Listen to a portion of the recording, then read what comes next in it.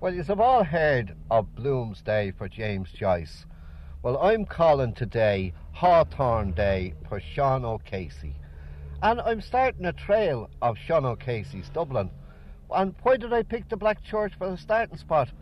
Well, I was hoping that all the ghosts of the great writers might join me. Brinsley Sheridan, Joseph Sheridan Leppenew, Brendan Bean, Austin Clarke, James Joyce, St. John Gogarty, and even Seán O'Casey himself, who was born around the corner in Dorset Street. Now, he was like an old man of 80, low shoulders, terrible small, beady eyes, always sore, and nearly, he couldn't hardly see. You won't understand. But tall, but bent. Very, no coat on him, never stylish. You wouldn't say that he was a nicely dressed now. He was really very sharpy because he'd no means to get anything. He used to go around now, like, doing different jobs around about it. He didn't drive or went anything. He might have took off goods off the railway or something like that. He had a face he was a gentleman in his own way, you know what I mean? Nice and quiet and all that. Nice man, but he wasn't pretty good, I'm here at 422 North Circular Road, examining Seán O'Casey's Sycamore Tree, and you can take my word for it, the poor old tree has seen better days. I'm after coming down by the Black Church, down by Wellington Street where he once lived, and there isn't hair or scarum or sign of the house. And then I went around to Dorset Street, the birthplace. Now, it's a bank today, but in O'Casey's day, looking at the houses beside it, it was a fine old mansion in itself. And I've heard people boasting about having lived in tenements with a closed hall door. Well, after all, we must remember that Seán O'Casey, his family, owned their own hall door. So in 1880, it wasn't a bad-looking mansion at all. He was very thin, if I might describe it as miserable-looking, with peculiar feet, not club feet, but something of that nature. I wouldn't say they were deformed, but they were peculiar. And he always wore the hobnail boots. Did Seán ever chase you away from him or anything like that? Well, he often lifted the window and roared out at me when he'd be disturbed when he was playing the chanter. The bagpipes, he used to walk up and down the room playing the chanter. I had studying music or not, I don't know, but we were making a noise outside, he'd shout at us, clear away. He might have said something else, but I forget it. Uncle Jack danced Irish, great.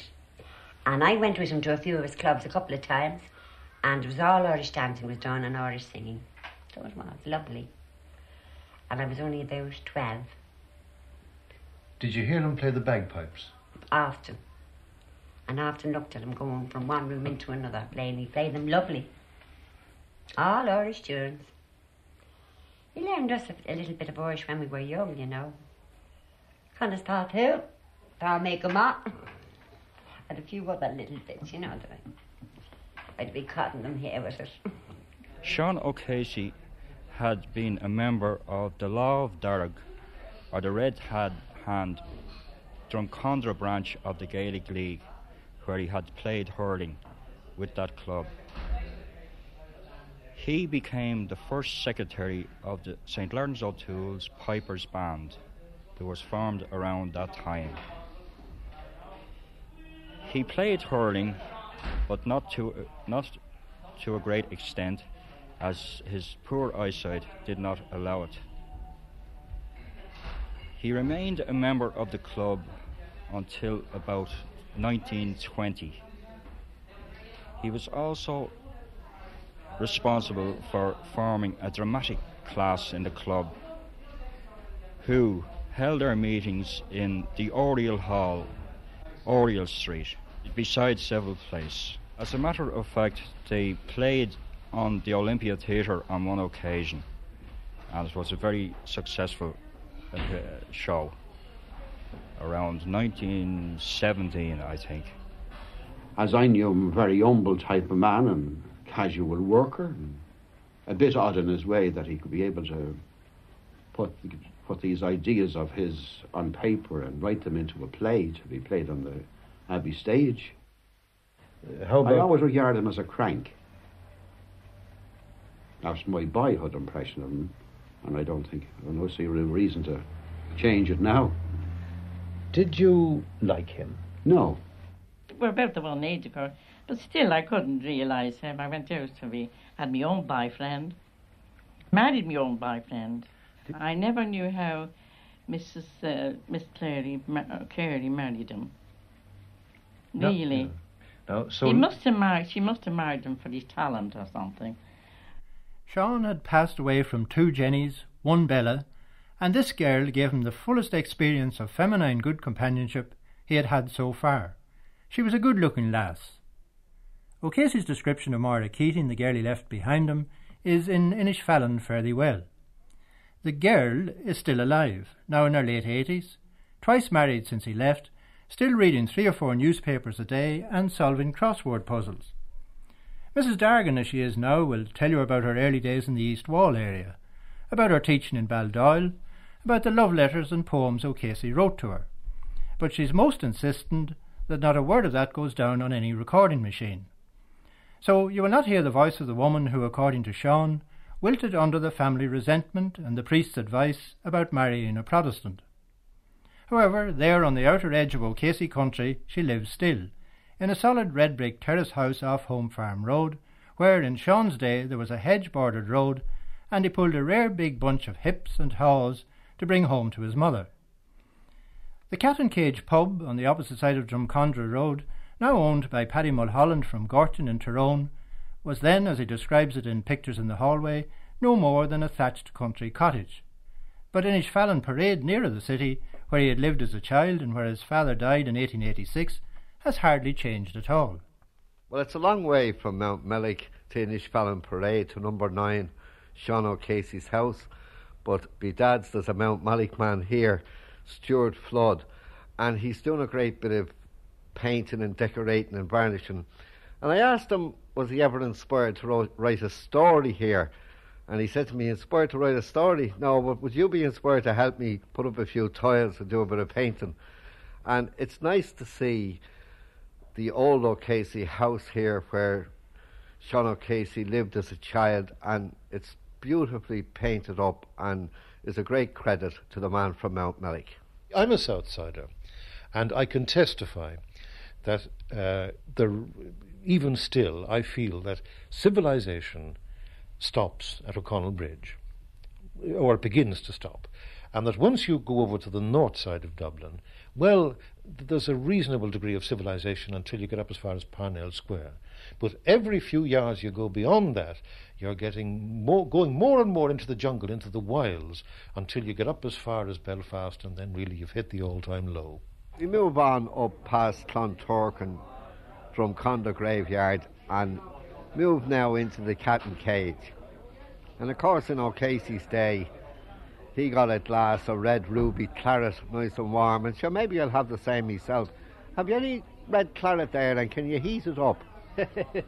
So, well, anyway, he's gone to see is there any claret. But the other two bios, they had a pint of plain and a pint of Guinness, and there was a few hurlers here, and a bit of a shindy started over Parnell and who betrayed Parnell and who Kitty O'Shea and all that sort of stuff. But there doesn't seem to be any sort of a hassle here this afternoon. And I suppose our next port of call, seeing that it is Hawthorne Day, will be down to Hawthorne Terrace and Abercorn Road, and maybe down around the Great Northern Railway, which of course today is CIE, Chorus Umperherden, where Casey worked for 9 or 10 years. If there are Southside Dubliners who regard Parnell Square as the northern limit of civilization, there must be many Northsiders even for whom the East Wall area is a land equally unknown and forbidding. It is in fact almost an island, and if one remembers that the North Strand was once what the name implies, and takes into account the enclosing effect of the Royal Canal, the railway lines and embankments, the solid mass of Connolly Station and sidings in Amiens Street, and the docks and warehouses of the North Wall, one can understand why it is, and always has been in its relatively short history, a distinct geographical unit and a rare and independent city community. In 1889, Mrs. Susan Casey brought her family from the Dorset Street area to 25 Hawthorne Terrace, East Wall. The house was somewhat similar to the one they had in Inishfallen Parade, cheaper in upkeep, but with a small garden front and rear, and a room upstairs to which there was access by stairs in the hall. It's still a well-kept, comfortable house, as it must have been in 1895 when Isabella Beaver was born there to Bella Beaver and her ex-soldier husband Nicholas, who was then living with the Caseys and working as a porter with the Great Northern Railway. Bella was Seán O'Casey's sister, Isabella therefore his niece. I lived with him, slept with him. Now, that doesn't mean anything, I was only a kid. And I watched my grandmother for him, you see. I stayed in the house and watched Granny, to be with her when he'd go out in the evening. And then when I went to work, a brother of mine, Sean Beaver, took over. I was born in where he lived, in Hawthorne Terrace. See, Mammy and Granny lived together in a house in Hawthorne Terrace. And I was born in 25 Hawthorne Terrace. And Uncle Jack was only, well, he was a young boy. Do you see, we always called him Uncle Jack, because the people used to call him already Sean. So we always called him Uncle Jack. I did anyway. What did his mother call him? Johnny. What was Sean like in those early days?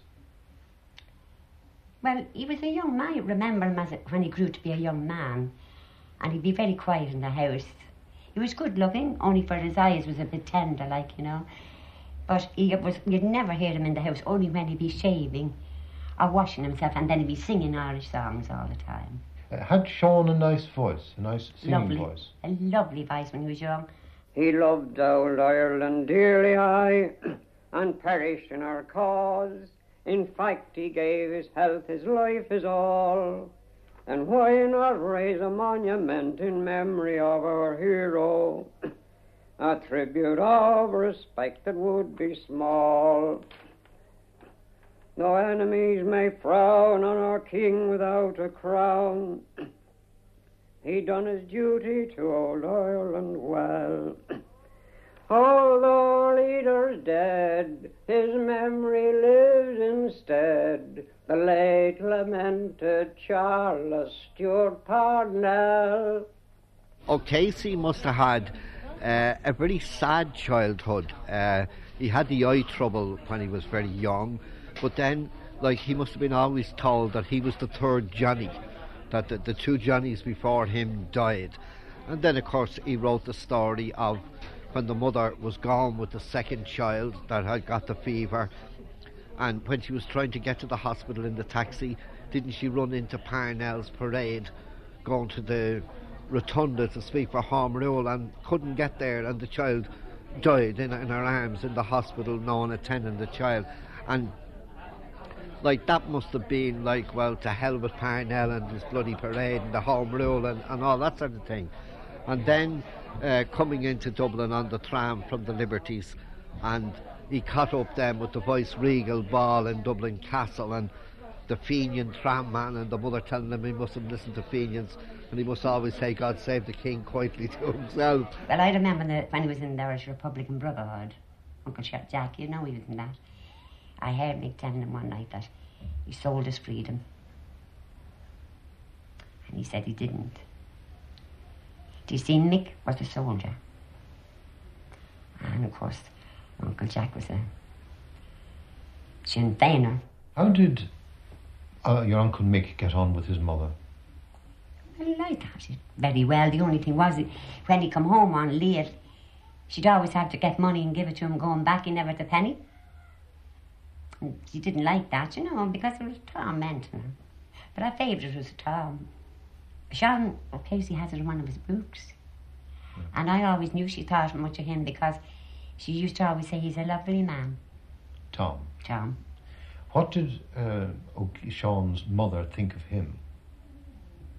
Of Tom? No, of Sean himself. What did your granny? Granny used to say he'd be Prime Minister someday. Or he'd be something great. She always left that out for him. That he would really be something great someday. The father then was a queer sort of man. Actually, we passed possibly the shop where he went for the outs, the Cavendish plug, and the father didn't want to send him because he was a stupid thick of a boy, and of course he couldn't go to school because his eyesight was bad, and if he didn't go to school he'd grow up to be a dunce, he wouldn't be able to read or write. And the doctor saying, well, it's better to be a dunce and not be able to read and write than to be a bloody blind man walking around the streets of Dublin. Yeah. Well, he went to St Mary's School. Is it Mary Street or Dominic Street? Dominic Street, I think. Dominic Street, I think it's in. He went, and his own sister was the teacher in it. She was Bella. Isabella Beaver. That was my mother-in-law. She was the school teacher in St Mary's School. And then when they moved down here into they moved then into Innisfallen Parade. I don't know what school he went to then. But when they came down here, I believe he went for a while to St Barnabas' School. And then he became the superintendent of the Sunday school over in St Barnabas. He did. Were there many Protestants living in this area at that period? Yes, there was an awful lot of Protestants living around this area, all around the Church Road and down your Wapping Street and everywhere. There was times now on a Sunday morning when you go to St Barnabas' Church, which is gone now, but you wouldn't get a seat in it. The strong Protestant settlement around East Wall was due mainly to the proximity of the terminus of the Great Northern Railway, and the GNR's preference for employees of the right persuasion, often from the right part of the country too. But Seán O'Casey's Protestantism had the additional element of a Catholic grandfather from Limerick and a father who worked as a clerk for the Proselytising Society for Church Missions in Townsend Street. He mentions his father's regiment of theological controversial books, Fox's Book of Martyrs, full of fire and blood and brimstone and the like, but of superism there's no hint. I would say that Seán romanticised his father, as writers tend to do when the father dies when they were young. I suppose that there would be a practical explanation for this, because the widow, no matter how critical she might be of the husband when she's alive, the Irish widow tends to canonise the deceased. So that little Seán, the orphan, would have been reared by a mother who always spoke with veneration of the father and who would recall only the nice things about the father. This is not to say now that I believe that there are good grounds for maintaining that the father was a cur or a blackguard. He seems to have been a very decent man, and one likes the factual statements that are made about him, that he was a man of principle and a man of kindness who believed in doing his best for his family. And then there were all those books, and in a man of his station, a book collection and a literary chat with the little son or daughter. That seems to me to be a very good sign. But at the same time, a little romanticisation of the father, that I suspect. The great play about Seán O'Casey, whether he was rich or whether he was poor or whether he lived in a slum tenement or whether he lived in a mansion, but I would say that Casey wasn't all that well off. I'd say he found it hard going times enough. I'd say he was poor enough. The parts of Dublin he lived in, Hawthorne Terrace, nice little respectable locality, nice respectable people, closely knit people, a community in itself where everyone knows everybody else and bid each other the time of day, but all hard working class people, people who probably couldn't afford going away on a holiday or couldn't afford any sort of fancy clothes, just ordinary plain meals and that a day. Well, I wouldn't say they were poor. They weren't, paupers, the way you hear some people talking about and think they never had anything. I wouldn't really. They had a nice home, a good home, and he always had 3 meals a day and clothes on him. They hadn't any money in the bank for that. You see, the way it was, when Grandad died, his money was nearly all gone. He was so long sick. And when he died, Tom and Michael joined the army. And only left her with Isaac working. Well, then they had to take a smaller house. They sold that big house in Dorset Street, which they owned. And they sold that. They sold the library belonging to my granddad. My mother kept a few of the books. and they sold a piano. A lot of things like that. They moved to Hawthorne Terrace. There has been a lot of doubt about his early childhood, that he wasn't reared in poverty, and it's only recently this has come to light.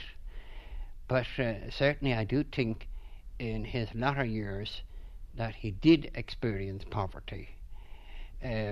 Certainly he appears to have such an intimate knowledge of everything of tenement life. I can never see any other dramatist writing again about tenement life, because O'Casey has covered everything. And the amazing thing about his plays, Juno and the Peacock and the Plough and the Stars, as much as we may dislike it, they're true, and everything that he wrote in it was true. I think the biggest burden or affliction that the O'Caseys, the Caseys as they were then, had to bear was that they had started married life at a higher level than they ended up. So that as each year went by, they were that little bit poorer, that little bit more miserable, and then on account of that, their father's illness arising from the accident, falling off a ladder, I think, that each year brought a little less hope. And as you know, you can always bear your burdens if there is some little light at the end of the tunnel. But when the little bit of light is growing less and less and less, then really things are tough, and you feel them as such. Well, my father was born and reared in Monkstown, he was, and his father was a doctor, Dr. McEntee. But he went to, he was educated in King's Hospital, isn't that the hospital? And then he went from there to Trinity College, he went to. And then he left that and he got married, and he went to work then. He became a joiner and had a contractor business. They lived round the number 3 Irvine Terrace. And then when I got married, I came to live in this house here. 49 years living here now on 13 Church Street. I am. My husband was Seán O'Casey's nephew. He was a son of Seán O'Casey's sister, Isabella Casey. He was. And there's another daughter of hers, granddaughter of hers, living over on St. Mary's Road. Carmel Cullen is her name. But this is really the O'Casey area. Yes, this is really the O'Casey area. He lived up on Abercorn Road, on 18 Abercorn Road. He lived. He never lived in this house? No. But he he only would used visit to come here? visiting it, yes. He used to come and visit its house. I think he mentions in some of the books he used to come on a Sunday, did he? Yes, he did. He came on a Sunday. And then he used to go to Hawthorne Terrace on a Sunday to visit his brother Tom as well. Tom had finished his time with the colours and had come home on the reserve to a job as a goods porter with the Meadowland Railway at the North Wall. So, to be near where he worked, the Cassidys folded up their tent and rented 2 rooms in a 4-room cottage near the North Wall. O'Casey's descriptions in the so-called autobiographies of the houses in which he lived and the people who lived with him were a mixture of fact and fancy. The relatives and neighbours, depending on how they were depicted, were either irritated or amused. Mrs. Beaver and her husband, O'Casey's nephew, didn't take them too seriously. He had a good laugh at them, at the ridiculousness of them. To him they were ridiculous because he knew to the differ. That what some of the things he said in them wasn't right. Well, he spoke about the poverty in the family and that, and about his own mother being evicted from our home. I don't think that Seán depended very much upon the topography of Dublin. OK, if he were to come back now, he'd no more recognise Dublin than you or I will if we were to come back in 40 years. But he didn't depend upon this house or this street or that street, but upon a certain kind of human being. And the dear knows that that kind of human being seems to have survived wonderfully in Dublin. When my husband's mother died, which was Seán O'Casey's sister, Isabella, Seán O'Casey took my husband to rear him, he did, and he lived with him for a number of years. Until he left Ireland, he lived with him. That was 1926, was it? Yes, my husband lived with him until then, he did. Well, you see, when he left Abercorn Road, he went to live in the North Circular Road. And then my husband still visited him on the North Circular Road. And then when he went to England, they were always in close contact with one another by letter writing. And then every time he came over to Ireland, he always rung my husband up to, meet him, to go to meet him and that. He didn't come back very often, of course. Well, he was back a lot of times now that a lot of people didn't know of. But I did, so? Yes. Mm. I knew he was back because my husband used to go to meet him. He would. The north side, from the Five Lambs up, had always great association with the Gaelic revival and literature. You must remember Willie Rooney lived in Leinster Street there at the North Strand, and Willie Rooney, as Brian O'Higgins said, was the man who blazed the trail to 1916, and he started all the Gaelic revival and the Irish lectures and the historical lectures and the culture and the folklore and the music, all in the Taylor's Hall in the early 1900s, before Sinn Féin or anything like that was heard of. So that would all be associated with the north side, the east wall, Five Lambs area of Dublin. And it was also the Tom Clark area. It was, of course. Tom Clark had a shop in Amiens Street as well as having a shop in Parnell Street, and Tom's shop was just beyond the Five Lambs there at the corner. In fact, the shop is still there today. I think it's a laundrette or something now. But yes, Tom was there, and then of course you had Sean McDermott, who was the manager of the Irish Freedom, who lived in the Summerhill area, and there seemed to be a fair blossom around there. And of course then Parnell Square was the Gaelic League.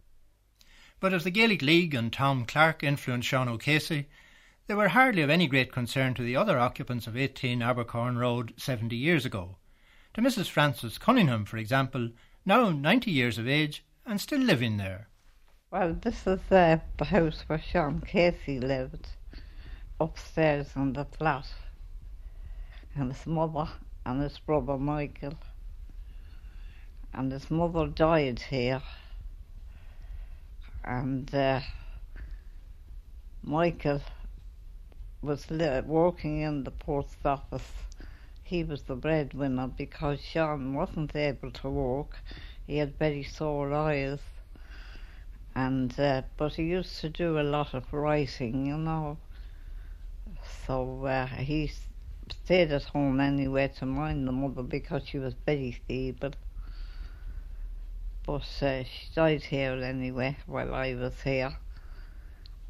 And then I left and I went to a house round the back there, and it was attached to a cattle stable, you know. We had to give up the house and come back here to Mrs. Canal's room. She owned the whole house that time. Or at least she owned this flat, these two rooms. And she lived here and I lived in the front. I had only one child at that time. Mm. And the Caseys were upstairs? And the Caseys were upstairs. What sort of people were they? Well, they were very nice people. Very, very quiet. You'd never hear a word out of them. The mother was a lady. She really was. She was a little lady. When I came back here, I had to break up my home, of course, and Seán Casey stored my furniture upstairs in that room for £1 a week. Sean's brother Michael wasn't a congenial man to live with, never had been, and but for the foolish, peace-loving anxiety of his mother, Sean would have come into violent collision with him long ago. His glittering gait had always been the door of a public house, and drunkenness was to him an inward sign of outward majesty and strength. O'Casey's view of Michael was not shared by all his relatives, and certainly not by their niece, Mrs. Isabella Murphy, with whom Michael lived for 12 years at Ellenfield Road. One of the best men you ever could speak to. A well-educated man. He drank, which we all have a fault there. I haven't anyway, but that's no fault, sure it's not. Not unless you go out and out. But he drank, but he'd a heart of gold. His brother Tom drank worse. His brother Tom drank terrible, and poor Mick got the name he was a terrible drunkard, and that had knocked Mick off. He used to annoy Uncle Jack because of the bottle of stout. He'd follow Jack round the room and he'd say, "That'll do you good, get that into you." Now, Jack hated drink. And that's the kind of man he was. He'd love you to take everything, you know. I believe they had a row, and that's why Uncle Jack left. I never knew that, and I lived in Mrs. Beaver's house at the time. And I never knew he had a row, and he never told me. I never saw Mick drunk in my life. And I knew him since I was a kiddie. I never saw him really drunk. I've seen men drunk, but I've never seen Uncle Mick drunk. Did he talk about Seán? He did. The big fella, he called him. I used to say, "Oh, he's getting in a queer bit of money. He's making a queer bit. I wish he'd send me a few quid." And when he'd send him the pound, he'd say, "More power to you, Jack. Send me another next time." Do you think that he disliked his brother? No. He used to say he always got a bit of fun out of him. Fun out of the tricks he'd play on him. For example? Well, he used to tell us, I don't know whether it was true or not, but he used to tell us he burst the bagpipes on him once. And he used to march around the table, I believe, playing the bagpipes. And it got on Mick's nerves this night. He must have had a few jars on him. And he got a hold of the bagpipes when Seán wasn't looking and put a nail in the bag. Well, this is what Mick told us. I don't know how true it is. And when Seán went next to the bagpipes, he was blowing and blowing, and he couldn't get a note out. He was red in the face. He didn't know what happened, and Mick was sitting laughing behind his back. Seán rather tactfully doesn't say a great deal about Mick. Certainly not in the way that the relations built up Mick. Again, if I recall correctly, they said, some of the nieces and nephews, that Mick was a nicer person than Seán, a more human person, less remote, and of course much funnier in his storytelling. And again, that if Mick had taken the trouble to write a play, Juno and the Shadow would have been in the halfpenny place. Obviously a lot of the relations didn't get on very well with Seán.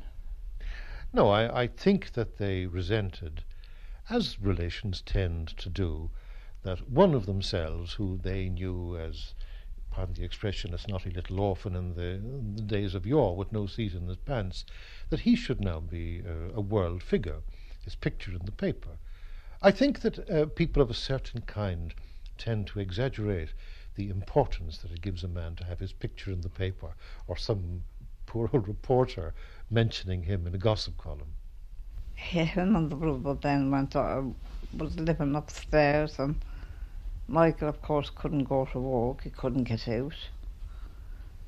And Seán used to do a lot, as I said, he'd done a lot of writing. And there was some other man used to come into him here at night, and they were doing a play. Now I'm not sure which play it was. It was either the play or the Stars, or the another one that he was doing. But they kept walking up and down past the window, and the garage wasn't there at that time. There was an open field with the railway carriages running up and down, you see, and they were full of soldiers coming from France and going to France. And seeing the Shadow, of course, up and walking up and down, and they wondered what was wrong. So they come over to the door and they asked, and Mrs. Canal said, it's only the man upstairs. He's writing the play and he's dictating it to somebody. And he said, well, tell him, to stop walking up and down, because if not, he said, he'll be shot. Yes. Because the soldiers won't understand what's going on. But he just kept on walking up and down, and the next thing was there was a shot through the window, and we had to give it up after that. Yes. But he went on with his writing anyway. Seán was leaving forever the room where his mother had lived so long, and in which she had at last died. He had thought that her death would work a change in Michael, saw a bit of it, So Seán got an old sack, filled it with as many of his books as it would hold, and set out on his first trip to fresh woods and pastures new, carrying his knowledge with him. That trip brought him to 35 Mountjoy Square, to the flat of his Irish-speaking friend Mícheál Ó Maoláin as Áireann, afterwards a Labour member of Dublin Corporation. John McCann, Abbey Theatre dramatist and a former Lord Mayor of Dublin, knew Ó Maoláin well as Mick Mullen. Just 5 days before his unexpected death on the 23rd of February, he told us what he had heard of the encounter of Seán and Mícheál at number 35. He was staying there with the Swaps in a basement room, and there was a knock at the door this day, and he opened it, and it was O'Casey with a sailor's bag on his shoulder. Mick Mullen said to him, "What have you in the bag?" "Books," said O'Casey. "You can't eat books," says Mullen. "You're telling me," says O'Casey. I had a cup of tea and a half a slice of bread since yesterday. "What am I better?" said Mick Mullen. "I don't eat milk without any bread, you know." "Can I come in for a while?" said Casey. And Mick Mullen said, "Certainly." And his son told me afterwards that his father said, I didn't think he was going to stay 3 months when he said, "Can I come in for a while?" And he was of opinion that was in their house, in that Casey wrote The Shadow of a Gunman. Both Ó Maoláin and his room figure in The Gunman. Ó Maoláin as the cowardly but literary peddler Seamus Shields. O'Casey was not always concerned about his friend's sensibilities when dramatic effect could be achieved. A few years later he was to leave Dublin forever, but like Joyce he made the exile easy by taking Dublin with him, or by having it sent after him. People like Seamus Scully kept him in touch, particularly with the Northside Dublin of which he was, and is, so much a part. I was over in Devon on holidays in 1949, and I was stopping in Torquay. And I just remember that Seán O'Casey was living in Totnes, which wasn't very far away. And as I was born and reared in Moore Street, I felt I had a little bit in common with him as regards, well, the slum life area of Dublin. So anyway, I rung him up. I was a little bit afraid ringing him. So he said anyway he'd be delighted to see me, so to have a chat about old Dublin. And when I went to him, I greeted him in Irish, and he replied to me in Irish. And when I was able to tell him about Dublin, all about Moore Street, he told me about how himself and his mother, when he was a kid, used to do their shopping in Moore Street.